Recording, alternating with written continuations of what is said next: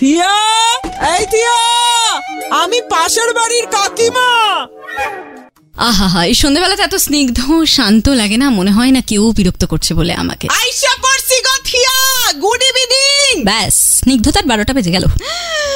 মাই god, আমার না অনেক কাজের চাপ, আমি আপনার সাথে কালকে কথা বলবো। ওকে ফাইন, কালকে। মা, এইটা কি স্টুডিওতে? এইটা তো আগে দেখি নাই। এটা কি গো থিয়া?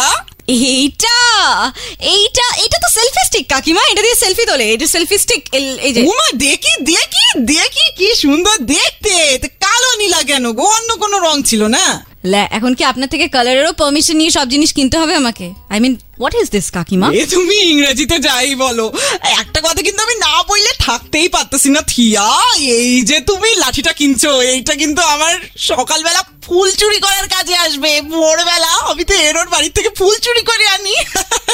বাবা, এটা তো এত খুশি হওয়ার কি আছে? মানে আপনি ফুল চোর? এমনি করে বলতে নাই থিয়া, ভগবানের জন্যই তো আনি বলো। আরে ফুল ছাড়া কি আর ভগবান সন্তুষ্টি হয় বলো? আচ্ছা ঠিক আছে, আমি বুঝে গেছি। আমার এই সেলফি স্টিক যদি এখান থেকে 1 ইঞ্চও নড়েছে কাকিমা, আজকে আপনার একদিন কি আমার একদিন, আমি বলে দিতে বাধ্য হলাম। জান, বাজাতে রহো সুপার হিটস 93.5। আমি বলতেছি, পরে বলবেন, বাজাতে রহো।